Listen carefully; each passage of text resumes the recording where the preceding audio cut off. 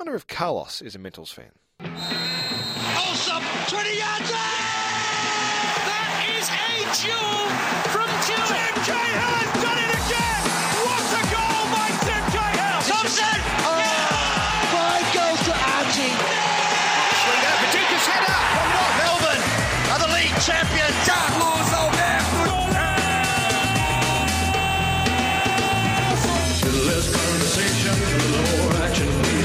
On halftime, the World Game with Carlos Alberto Diego from 4diegos.com. For auction your car auction this Saturday.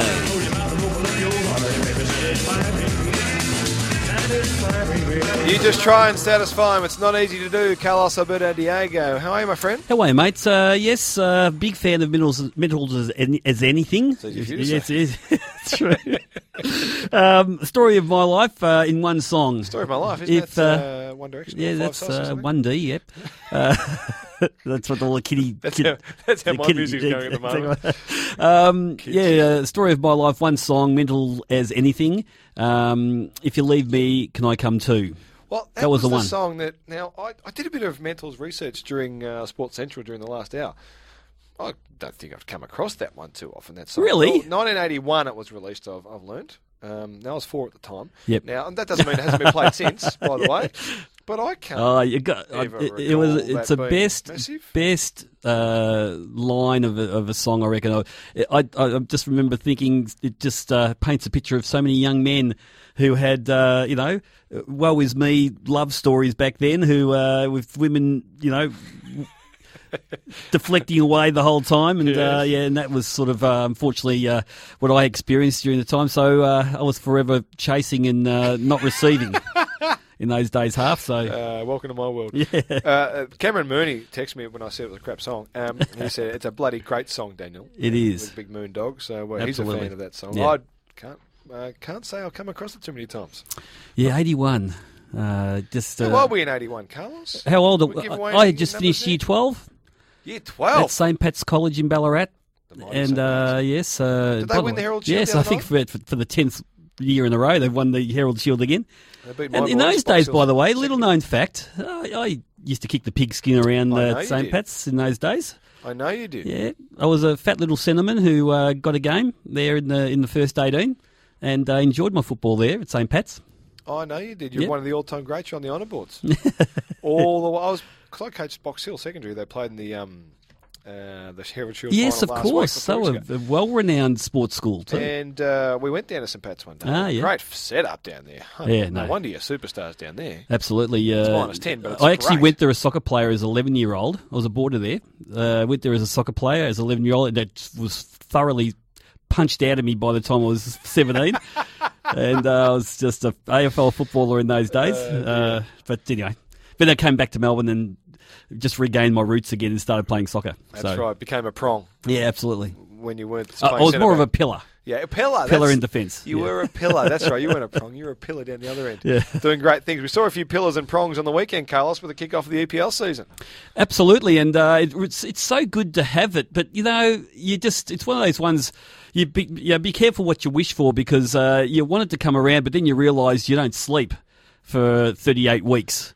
For the next 38 weeks, and when you don't get your sleep on the weekend, it just sort of it tends to spill over into the week too. Well, it just ruins the start of your week. I know.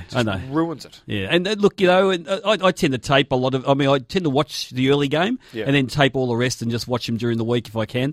I just again really enjoyed it, and of course, you look at round one, and I've got a bit of a theory that the Diegos know about, and probably Diego listeners know about. That I don't even look at the ladders until after Christmas. I don't bother. Don't bother looking at where teams are placed, because there's so much can happen. And this time of the year where all the grounds are really beautiful and the sun's shining in England, and it's easy to play good football. It's when it hits the turbulent period, the bottleneck period during Christmas. Yes, where, you say, it's a well-worn saying here on halftime, that don't pay any attention until after Christmas. Yeah, don't even look at the ladder till after Christmas. I refuse to. It doesn't matter where people are, where teams are, how well they're going. I mean, Arsenal was taking everyone by storm in the first half of last season, then fell away during the the Christmas period. Don't worry about when people sort of ring up and they have a chat and they say, "Oh, look at Arsenal, look at Liverpool, they're going really, really well." I just say, let's talk after Christmas. That's where because they either fall apart or they get a bit of momentum up. Liverpool actually, had a bit of an upward,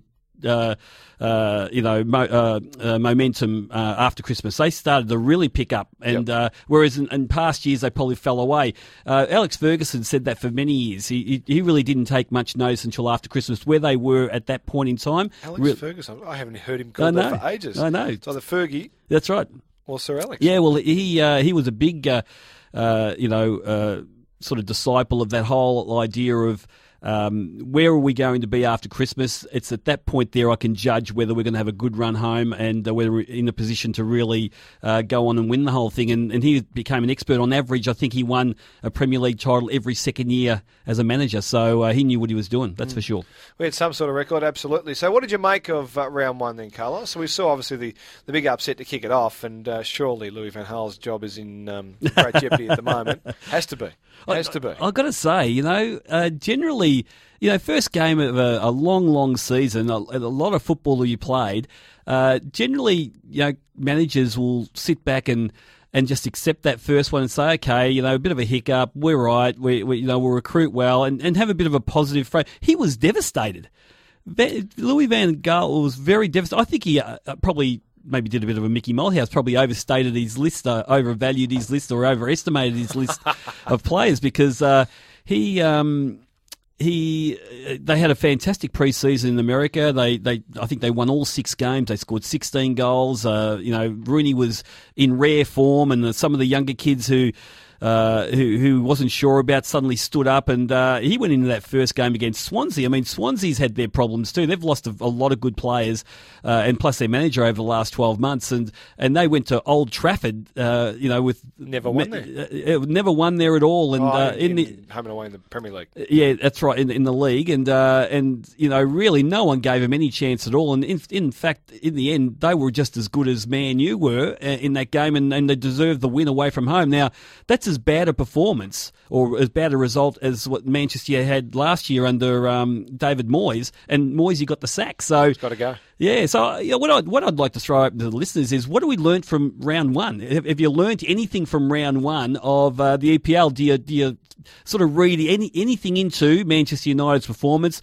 Is it one of those ones where it's more of the same from last season, or once you get a few other players in, things are going to turn around under Van Gaal? Or, is Man United not the team that they were under Ferguson and now needs a major rebuild, and they might take 2 or 3 years? And any other teams? I mean, how did our Liverpool fans out there, were you happy with the way Liverpool went, given that Southampton really took it up to them, and in fact could have won the game in the end with a bit of luck? I mean, they were very good, Southampton. Were they plucky? They were very plucky, given that they had their, I think they've lost 6 or 7 top-line players from last season, gone to other clubs, plus their manager. And Ronald Koeman's really put out a team out there that no one knew much about, and they were very, very good at Anfield too. So what have we learnt, really, from round one? Well, we can open the lines on that, 9429 1116. What have you learnt from round one of the EPL? Just on United for a second against Carlos. I keep hearing... all the experts are telling me, all the fans are telling me, we've got to go and spend some money and get some good players. I saw a stat on Twitter or Facebook or something today, a graph of the money spent by teams, and I don't know which regions of the world, but by big teams in the last 5 transfer windows or something. And United was second behind PSG. Yep. Paris Saint-Germain. They were second, so it's not as if they haven't been spending, United, according to those numbers anyway. I'm not sure if it went into South America or that part of the world, but certainly PSG were on top. Yeah, I think, that's interesting. With the FIFA fair play, the financial fair play rules, I think every team's got to be careful with how much they spend and how much they're paying in wages in comparison to their turnover. I think there's a percentage of their turnover's got to go in player wages, but the rest is they've got to be self-sufficient. They can't be going into debt by billions and billions of dollars and just keep on going down that track, because all it takes is for the owner to walk away and suddenly that club's dead. So UEFA's really been tough on them and fined clubs who are not abiding by those FIFA fair play financial rules. Juan Mata was bought for $38 million, I think it was last season. That was almost a bit of a panic buy. Van Persie before that under Alex Ferguson, I think for a close to 30-year-old or just over 30-year-old, they paid £30 million for, which is not really something that they would normally do. Fellaini cost them. Yeah, Fellaini would have been cheap. I think he was quite cheap, but maybe over 20. That's cheap, isn't it? Well, probably not for him. It's probably overvalued for him, but they really had missed out on so many big plays they were after last season that they had to really panic buy a little bit there. So, that surprised me that they're second by way of transfer purchases, but there might have been the odd one like Juan Mata. I mean, I think they paid overs for that because they were panicking. They just didn't have. They thought that under Moyes they'd be able to attract a lot more players, but just so they couldn't. And this is where Van Gaal's been battling too. I think they're going to have to pay overs for whoever they want to bring over from. They're talking about guys like Khedira, guys like Roos from Germany. There's other big players. I noticed that today they've picked up an Argentinian left-sided defender, Marcos Rojas, who's a hard-nosed Argentinian defender from Sporting Lisbon. Yep. So and they've offloaded Nani back to Portugal. So they're starting to turn a few over, but we'll have to wait and see.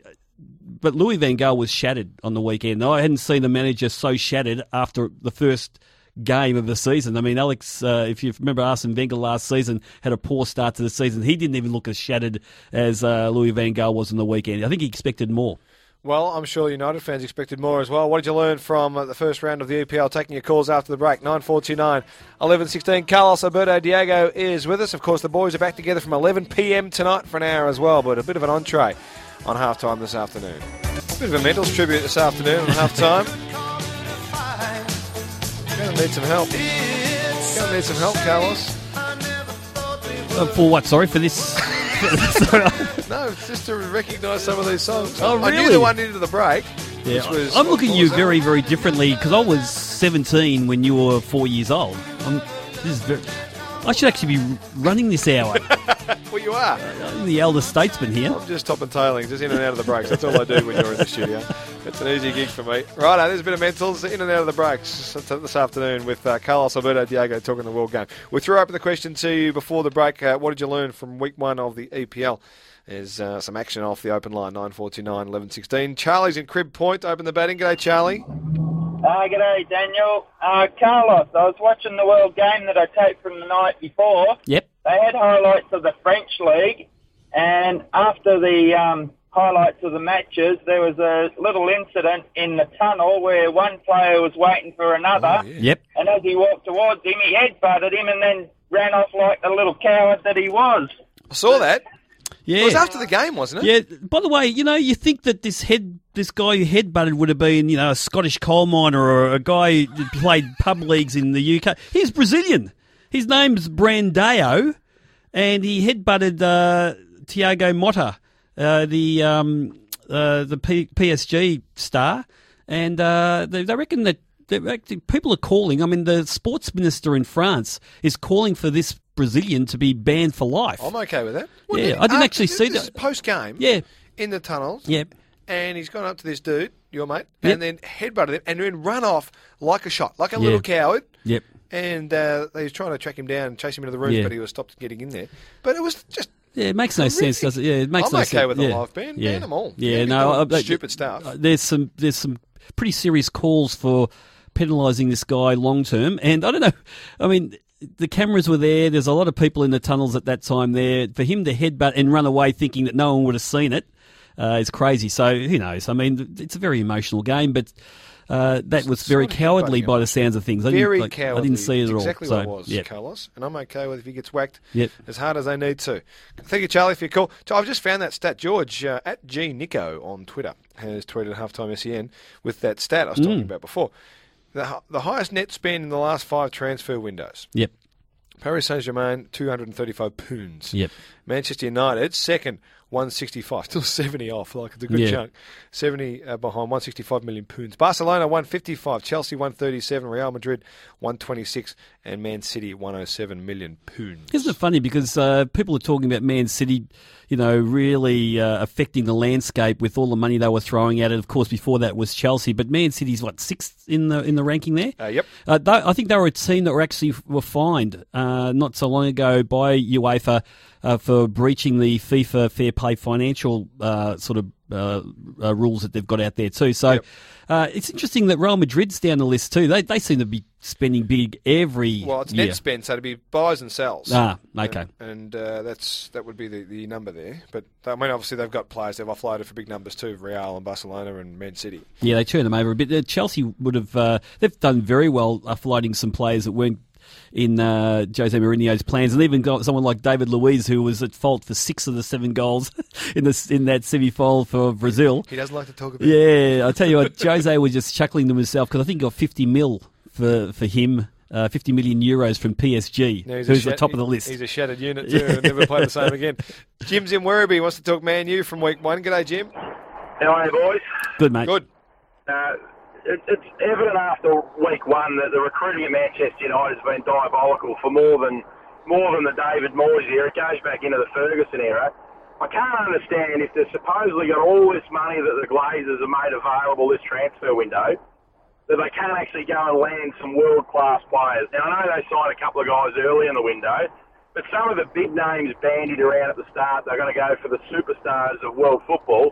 They just can't seem to even get close to getting them. Yeah, even under Sir Alex Ferguson's reign there, Jim, Ferguson just refused to firstly announce who he was going after, and secondly, pay anything he believed was over the value of a player. And, of course, with the advent of PSG coming in with all the money from the Qatar Foundation and also Chelsea with Abramovich coming in and throwing all this money, suddenly the values of these players were going up. And the likes of Wenger at Arsenal and also Alex Ferguson at Man U, they just refuse to play it, and they back themselves that they would get the best out of their squad, and then they'll go for the odd, high-profile player, and that was enough for them. It's cherry-picked. Yeah, and it worked. I got to say, it worked pretty well for Fergie. He did leave Moyes with a basket case of a squad in the end because they just weren't good enough, a lot of those guys, and they were too old, past it, and they weren't listening to Moyes anyway. So that was a recipe for disaster. I think Arsene Wenger's sort of woken up to himself a little bit, spending some bigger money this transfer window with Sanchez coming along and a few other players, and there's talk of other players maybe going to Arsenal. You watch, Louis van Gaal will not be adopting that philosophy. The minute he can get the right players, he will spend whatever is required. They need to, because the Manchester United brand last year took a global hit from a stock market point of view. And that's the share price. How's the share price? Absolutely, the share price is really important for the Glazer family, and they took a real hit. And it's amazing how suddenly you become almost irrelevant. Once you have a bad season. If you have 2 bad seasons, suddenly the likes of Man City, who have got a fantastic global type of marketing strategy now, branding strategy. Liverpool are really waking up to their potential around the world. Chelsea, we saw what happened in America. It's much bigger than just a game of football these days. It's a branding exercise. It's a global industry. And all these clubs now are awake to this. And now touring and selling shirts all around the world. It's huge. And if Man U have another bad season, they suddenly become obsolete. And that's where the Glazer family will start panicking, because there was huge debt behind their purchase, and now they're governed by stock market rules and the values of their shares. Jim, we'll see what happens there with the United recruiting throughout this transfer window. Len's in Heidelberg Heights. G'day, Len. G'day. Just a couple of points. It's very ironic that Ferguson's sort of been credited with lowering his pricing sort of mechanism, because most of his 10 years he was always going an extra 10 million to get a Ferdinand or who's the other guy? Cantona. Actually, Cantona, I think he got fairly cheap. I'm just wondering whether our lead supporters out there, Man U supporters, might be able to clarify this, but I think he might have even got Cantona on a free because Leeds were willing to offload him because it's a bit too much trouble for them. So, he would spend with a play that he rated. but he wouldn't broadcast that beforehand. He'd almost just pick someone up, bring them in, and then they'd become a star, and he was pretty good at that, except for that last year. I think even though he won the league in that last year, he really did handball David Moyes, a squad that had a use-by date. Probably, should have probably turned over that squad a couple of years earlier. Good on you, Len. Thank you for that. We need to get to break, Carlos. It's 29 minutes to 2 o'clock. Sports Central coming up. A little bit of more love here for the Mentals. Carlos's favourite band. Nips are getting bigger here. They're getting bigger here, Carlos. Yeah, I've got a spring in my pants. Well, Absolutely. I don't know if that's getting bigger, but it's great to have you with us. There's more to talk about than what you learned from the first week of the EPL. We've also got FFA Cup results to talk about, Carlos. The victory. It's taking you back to the Newman College balls where I used to, the black tie balls where you'd be dancing the night away at Melbourne University. You're a Melbourne Uni grad too. No, I used to just skate crash the Melbourne Uni stuff. RMIT, I'm an RMIT man. All the way, It's 28 to 2. Carlos's life at the moment. Fantastic. Back shortly. Oh, the Mentals just rocking half-time this afternoon, 22 to 2. Carlos Alberto Diego from Four Diegos. Tonight, 11 p.m. till midnight on SEN. Don't miss the boys. He's with us discussing the World Game. Plenty to talk about. The opening weekend of the EPL's got our attention at the minute. So 1.2 million pounds for Cantona. They tell what a us steal, eh? What a Greg steal. And Gilston Bates, has he? Yeah, actually, our listeners are so fantastic. We don't need a research department here. Just throw it out there and they'll find it. Well, the R&D are very good at the back. They're very good. Because I'm pretty sure that Cantona, even though he did show a lot of form there at Leeds, wasn't a regular in that Leeds lineup either. I'm pretty sure that he was a bit of a problem child there.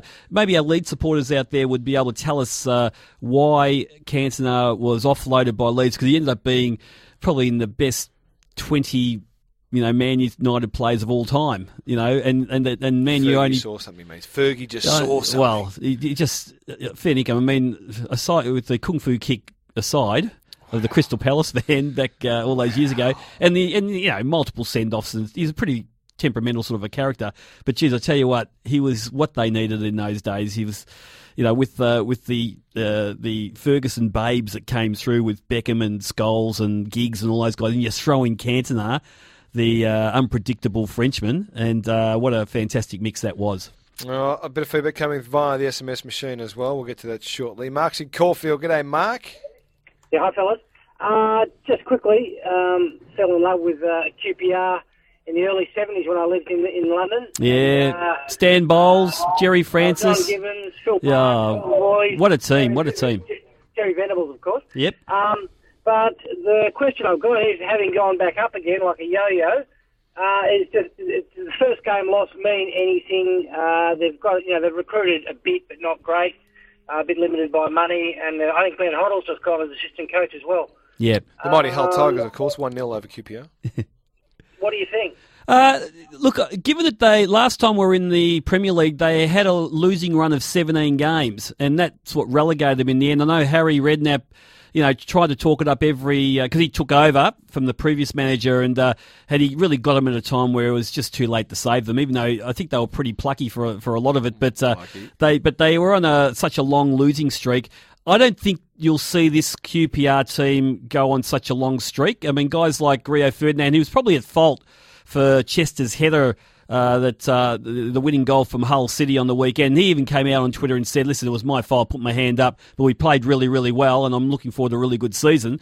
I reckon you won't see the same QPR team that were last in the EPL that got relegated, but at the same time, it's going to be really, really tough for them to stay up. But he's got a good mix of experience in there. I think Rio will be fairly good for them, and there's a few others. I thought I saw Richard Dunn in that team also, and I think Joey Barton's back from France. So there's real experience in there. These guys are winners. So they've just got to do enough to stay up this year, and then Harry could actually build on that, I think. Thanks for your call on that. Appreciate that. Carlos off the SMS. Just a bit of feedback via the mighty machine here. Max in North Fitzroy says, I've been a Chelsea follower at a distance since Hollands in the late 60s and 70s, and it'll make more sense to you, I reckon. And I've learned that with Cesc Fabregas and the fabulous Diego, Chelsea will be on top again. Followed up by, afternoon gents, what I've learned from round one, now that we have a proper striker and a mid that can see and deliver a pass, bracket Fabregas, and a great bench. I think this could be our season, says Bogdan. He's a Chelsea fan. Yeah, look, these are Chelsea fans who have relied on Fernando Torres over the last number of years after the big £50 million transfer from Liverpool. He's been really, really disappointing. Diego Costa is a good player. He's a fantastic player. Atletico Madrid, he was one of the reasons why they won the league in La Liga last season. He was okay for Spain, I suppose, in a overall poor performance in the World Cup.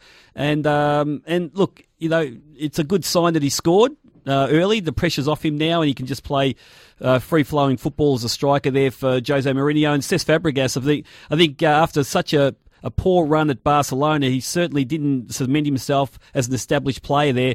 Coming back to England, he's probably got a point to prove, and under Jose Mourinho, he'll give him all the support he can. It'll be interesting to see when Chelsea plays Arsenal how the Arsenal fans will react. And if there's Arsenal fans out there, give us a ring or shoot us a text. How are you going to react when Cesc Fabregas goes to the Emirates wearing a Chelsea blue shirt? Are you going to boo? Are you going to stand up and respect? Or especially if he scores a winning goal or creates an assist for the winning goal, how are you going to react to that? Because I think he was Arsenal through and through. I was surprised that Wenger didn't go after him when he was available. John in Perth says, first game of the EPL, new players at Liverpool need to gel. Forward structure and defence needs some time. Solid start. Sterling's going to have a good cracking year. Yeah, and I think they still need that marquee play. If they want to go to the next level, especially in the EPL and win it, and if they want to go deep into the Champions League, they need to replace Luis Suarez. I know people saying Sturridge and Sterling are great players, but they're not Luis Suarez, and they haven't replaced him yet. And I think Brendan Rodgers will still really do well with this squad, but there is talk about Edson Cavani from PSG, the Uruguayan forward. There's Ezekiel Lavezza, who coffee, isn't it? Yeah, a good player from Argentinian player. They reckon they might be toying with them. Marco Reus, the German, apparently has knocked them back, and he's staying in Germany. So they are looking for that big player, even though Reus might have gone close to being a Suarez, but I'm not quite. Lavezza is a good player too, and Edson Cavani, I was disappointed with him in the World Cup, so I don't think that they're really, like for like with Suarez, but they need a big player. I think they need someone there to help Sturridge, and actually even be the marquee player over and above everything else they've got there at Liverpool. Matt's in Kilsyth. He's on the open line, 949 11 16. G'day, Matt. Hey, lads. How are you? Good. Hey, mate. Yeah, I'm an Arsenal fan and wanted to join in the Fabregas talk. I'm disappointed on one hand, but happy on the other. Because he left Barcelona, Arsenal put a clause into his contract that they'd get half the transfer fee when he moved on from Barcelona.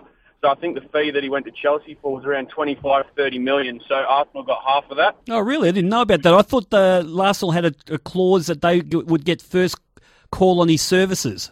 Yeah, they get first call, and first refusal on his services, but also half the transfer fee when he moved on, because at the time Barcelona weren't able to pay the entire fee up front. Yep. So they've had to pay the rest of his transfer fee plus the half of him moving on. But the reason I'm disappointed is because he's gone to play for a man of Jose Mourinho, who, when he was at Barcelona and Mourinho was coaching Real Madrid, Mourinho slammed Arsene Wenger, who Fabregas called his second father type figure. Yep.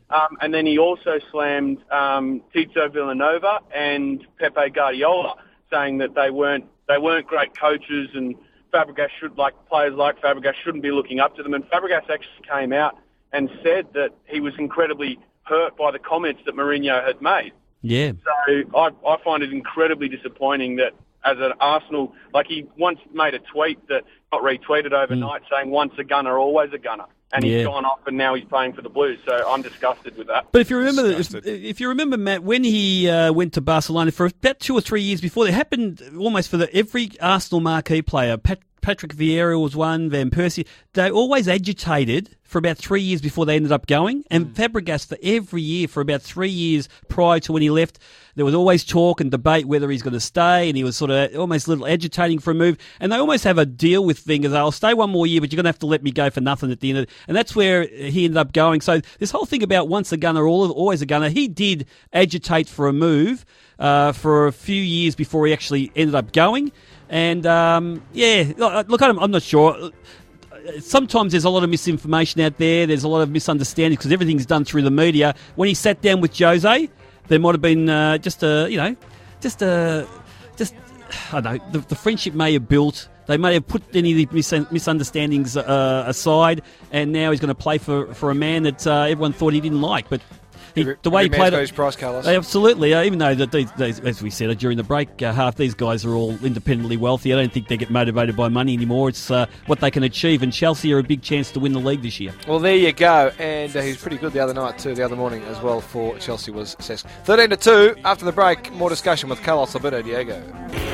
Oh, we are mental as anything here on halftime this afternoon with Carlos Alberto Diego talking the World Game. Carlos, FFA Cup round continued last night. What did we have? We had a few games played last night.